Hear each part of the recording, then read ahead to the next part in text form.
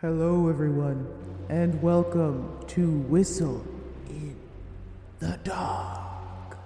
Ooh. Sorry, it's me, it's April. Let's do this.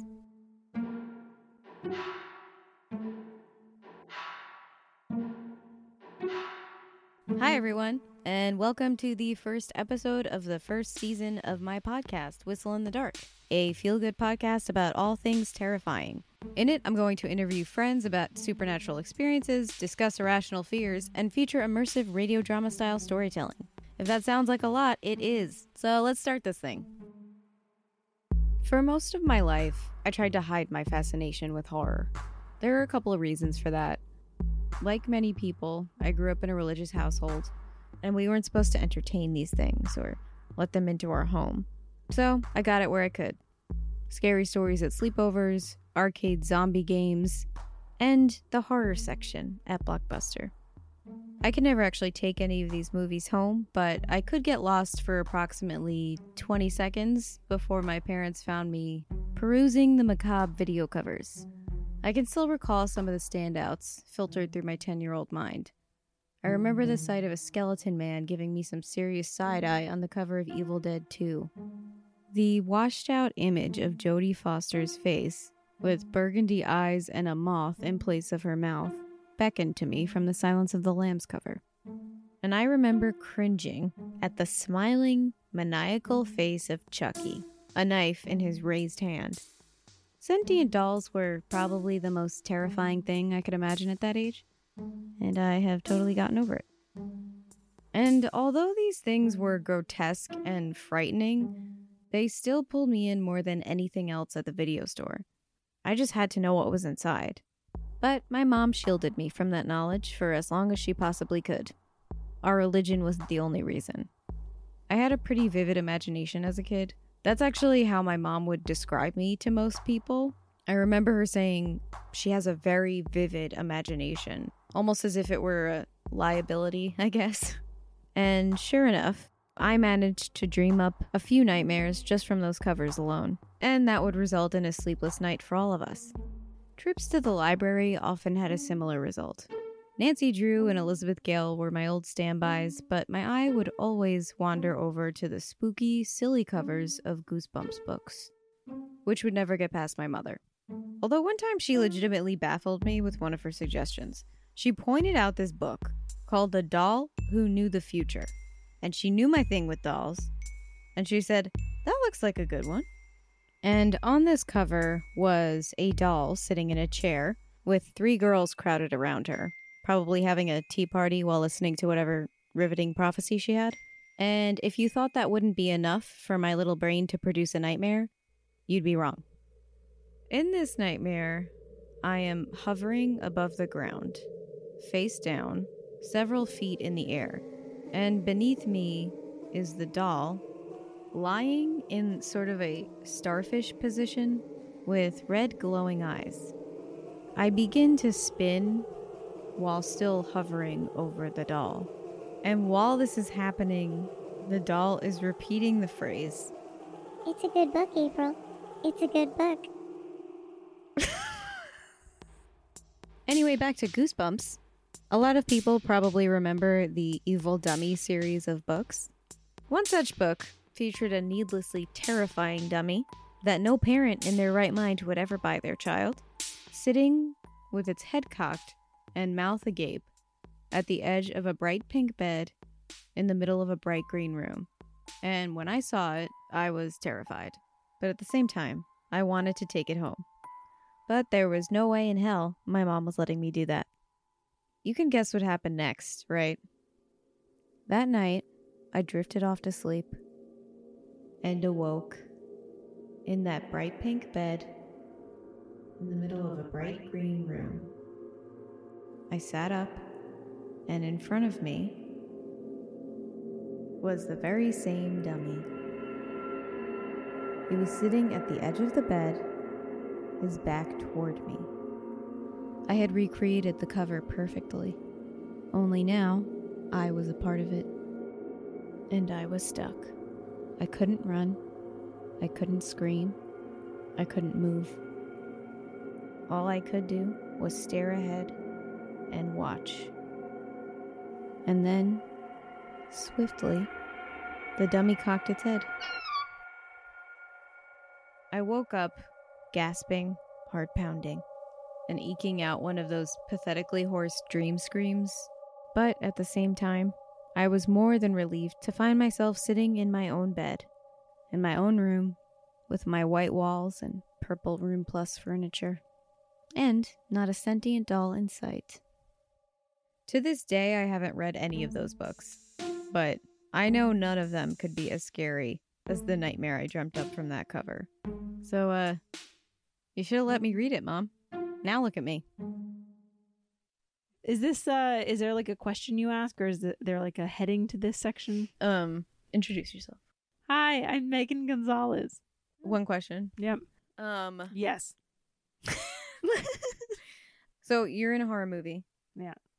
There are noises coming from both the attic and the basement. You have to pick one. Where do you go? I'm going attic. Basement Really? is way too scary. Uh-huh. Yeah. The Mostly thing is, because though- I've never really had attics. Yeah. So all my fear is basement centered. Yeah. The thing about the attic that freaks me out is that you have to put your head in first. Oh, true. Oh, gross. You know? But yeah, with the basement, you're descending into... It's cold. It's dark. Yeah.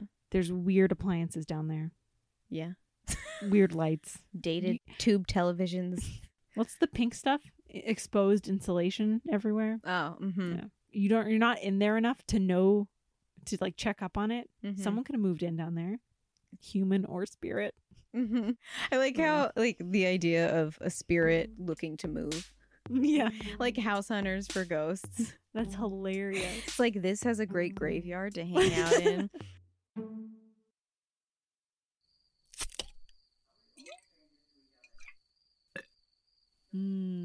I hate beer. Okay, I go now. Never have I ever stolen gum from the supermarket. You got me. Okay, this is a little dumb with only 2 people. Let's do something else. Fine. How about this? I'll tell a story, and every time I use a word with the letter I in it, you have to drink. Nikki, your parents are away on a 2-week book tour. We have the whole place to ourselves. Oh, we should try to find your dad's mushroom stash. He will definitely notice. And he's supposed to call after he meets up with my mom tonight, so I'd rather not be completely wasted when he does. Man, I wish I could get my parents out of the house for that long. Well, you can hook him up with my parents, and they'll write a book together. I can see it now. How to be in a healthy foursome. Gross. What if I make the story a scary one? Did you just have a flashlight ready to whip out for that moment? I'm setting a mood, Gina. Fine, but you have to pick a less common letter or I'll be drunk by the end of the first sentence. Okay, fine. M. That's still... Now, little girl, I will spin you a tale of terror! Oh, boy. 57 years ago, a man named Edward went to the bookstore. That is terrifying. Excuse me, I'm building. And you owe me a couple M's. Edward was lonely. As a young man, he came into a lot of money when his beloved mother tragically died in a blimp accident, but lost it all in a bad investment. He fell into a deep depression and spent his days gambling and drinking, hoping to win back the money he'd lost. His debt piled higher and higher, and his wife divorced him, and he developed type 2 diabetes. And then... Sheesh, we get it. The story should come with a trigger warning.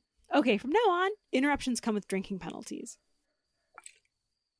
Now a middle-aged man, his only comfort was in the moldy, musty, mildewed old bookstore. Your funeral when I'm pooting it up while you're trying to sleep later. It reminded him of his childhood, the carefree, wholesome time spent with his late mother. He would spend hours getting lost perusing the most obscure aisles, when one day, in the darkest, most deserted corner of the store, he found a book laying on the floor, peeking out from behind a wall of shelves. It was covered in a thick layer of dust, which Edward brushed away to reveal a large black tome with gold binding. To Edward, it looked less like a book and more like a container or vessel for something else. He picked it up, surprised to find just how heavy it was. The cover had no image, no text either. He found it hard to focus his eyes on it, in fact. The particular shade of black made him feel as though he was staring not at a physical object, but into a void, into emptiness. Edward tried to turn the pages, but they were stuck. He searched along the binding, scanned every edge, feeling for an entry point. Nothing. Nothing except a small, barely perceptible latch along the seam. One that would not open without some sort of key or tool. This was confirmation that what Edward had in his hands was not a book at all. He jostled it around, but couldn't hear any telltale noises. It seemed almost solid, but the sheer weight of the book made him conclude that something valuable must be hiding in there. Gold, perhaps, or a rare coin collection, he mused. Edward looked toward the front desk where Susan, the store owner, was speaking with another customer. He considered showing her the book, asking if it was the property of the store, but he decided against it. He needed this more than anyone else, and it probably didn't belong to the store anyway. If he just walked out now, she wouldn't even notice him. Quickly, he tucked the book under his arm and walked swiftly towards the exit, past Susan, past the customer, and out the door. Once home, Edward got to work. First, he tried to pick at the latch with a couple of bobby pins. No success. He turned to a box cutter, which he used to slice at the binding. Instead, he fumbled and sliced his own finger, dripping blood onto the front cover. He cursed and wrapped his injured finger in a handkerchief, blotting at the cover with a clean cloth. Curiously, though, it picked up nothing, as if the book had fully absorbed his blood. He realized he needed to step up his efforts and grabbed a crowbar. What, that he just had lying around? Is he Marv from Home Alone? Then, a handsaw. A power drill. Nothing worked. And no matter how hard he cut, sliced, or pried, no damage came to the book. Edward, on the other hand, was a sweaty, exhausted mess, his hands covered in scrapes and bruises. At 3 a.m., he finally gave up for the night and decided to head to bed. He placed the book on his bedside table and went to turn off the light when he noticed something. A face. On the book.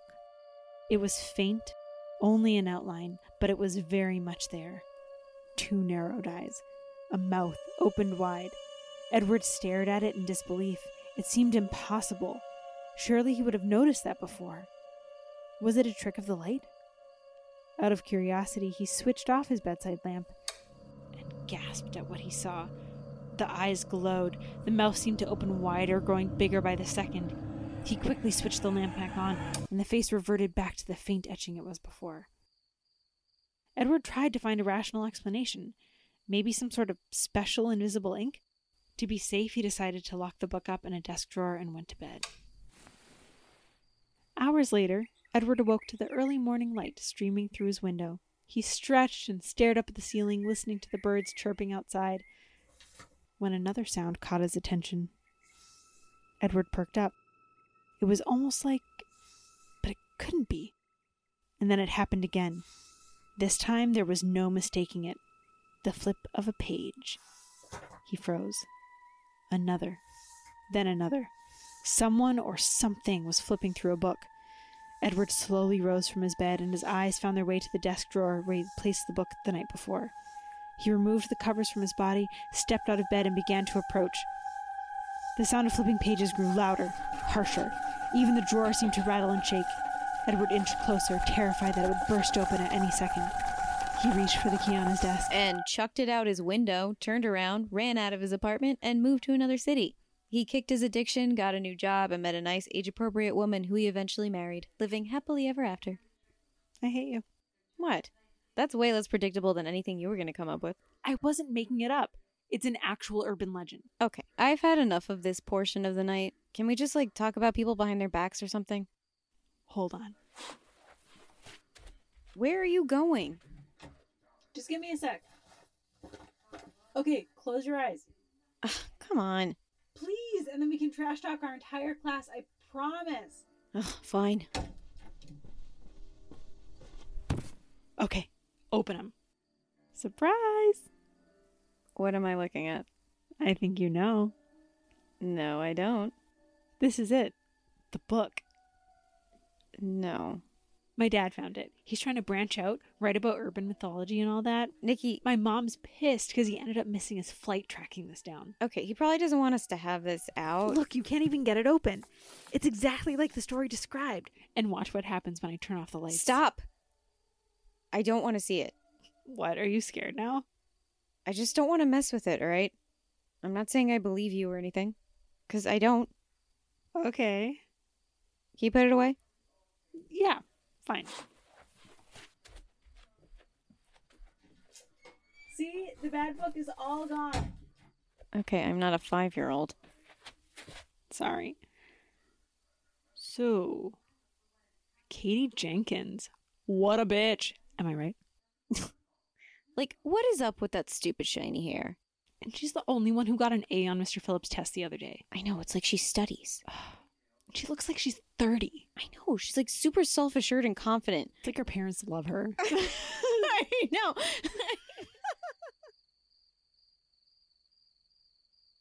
Psst.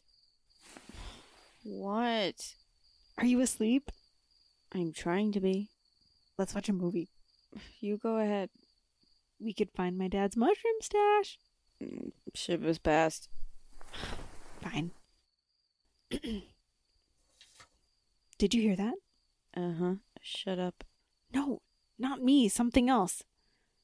Stop trying to freak me out or I'm going home. We in 7th grade again? You made me watch The Exorcist at your 12th birthday party. Who does that? It's actually kind of cheesy when you watch it again. I don't think Danielle Rossi would agree with you. In the name of Jesus! Yeah, that was the end of our friendship. Wait, shh. Dude, give it up already. Seriously, stop talking. Gina. Okay, Nikki, I've had enough. It's in here. What are you talking about? The book. How did it get in the room? Well, clearly you put it there. When would I have done that? It's flipping by itself. How are you doing that? We have to get out of here. Are you serious? Wait, you can't just jump out the window. We're on the 2nd floor. It's blocking the door. We have to get out of here before... Before what? Before the book flips to page 666. Oh, jeez. Okay, this isn't the time for your precocious skeptic act. Once it gets to that page, it'll be too late. It'll take us, just like it did Edward. That's the legend. Whoever attempts to open the book is devoured.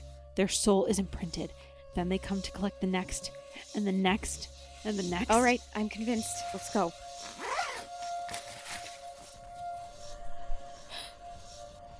Nikki.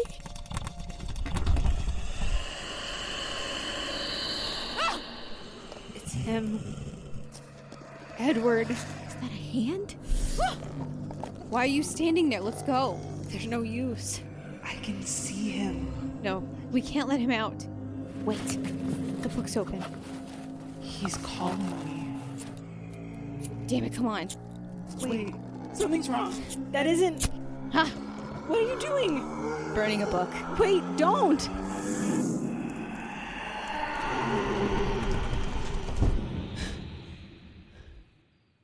I think it's gone. Nikki, get away from it. I have to see. What are you doing? Turn the lights back on. No, not him. What's wrong? Edward's gone. He's trapped. It's not Edward. Wait.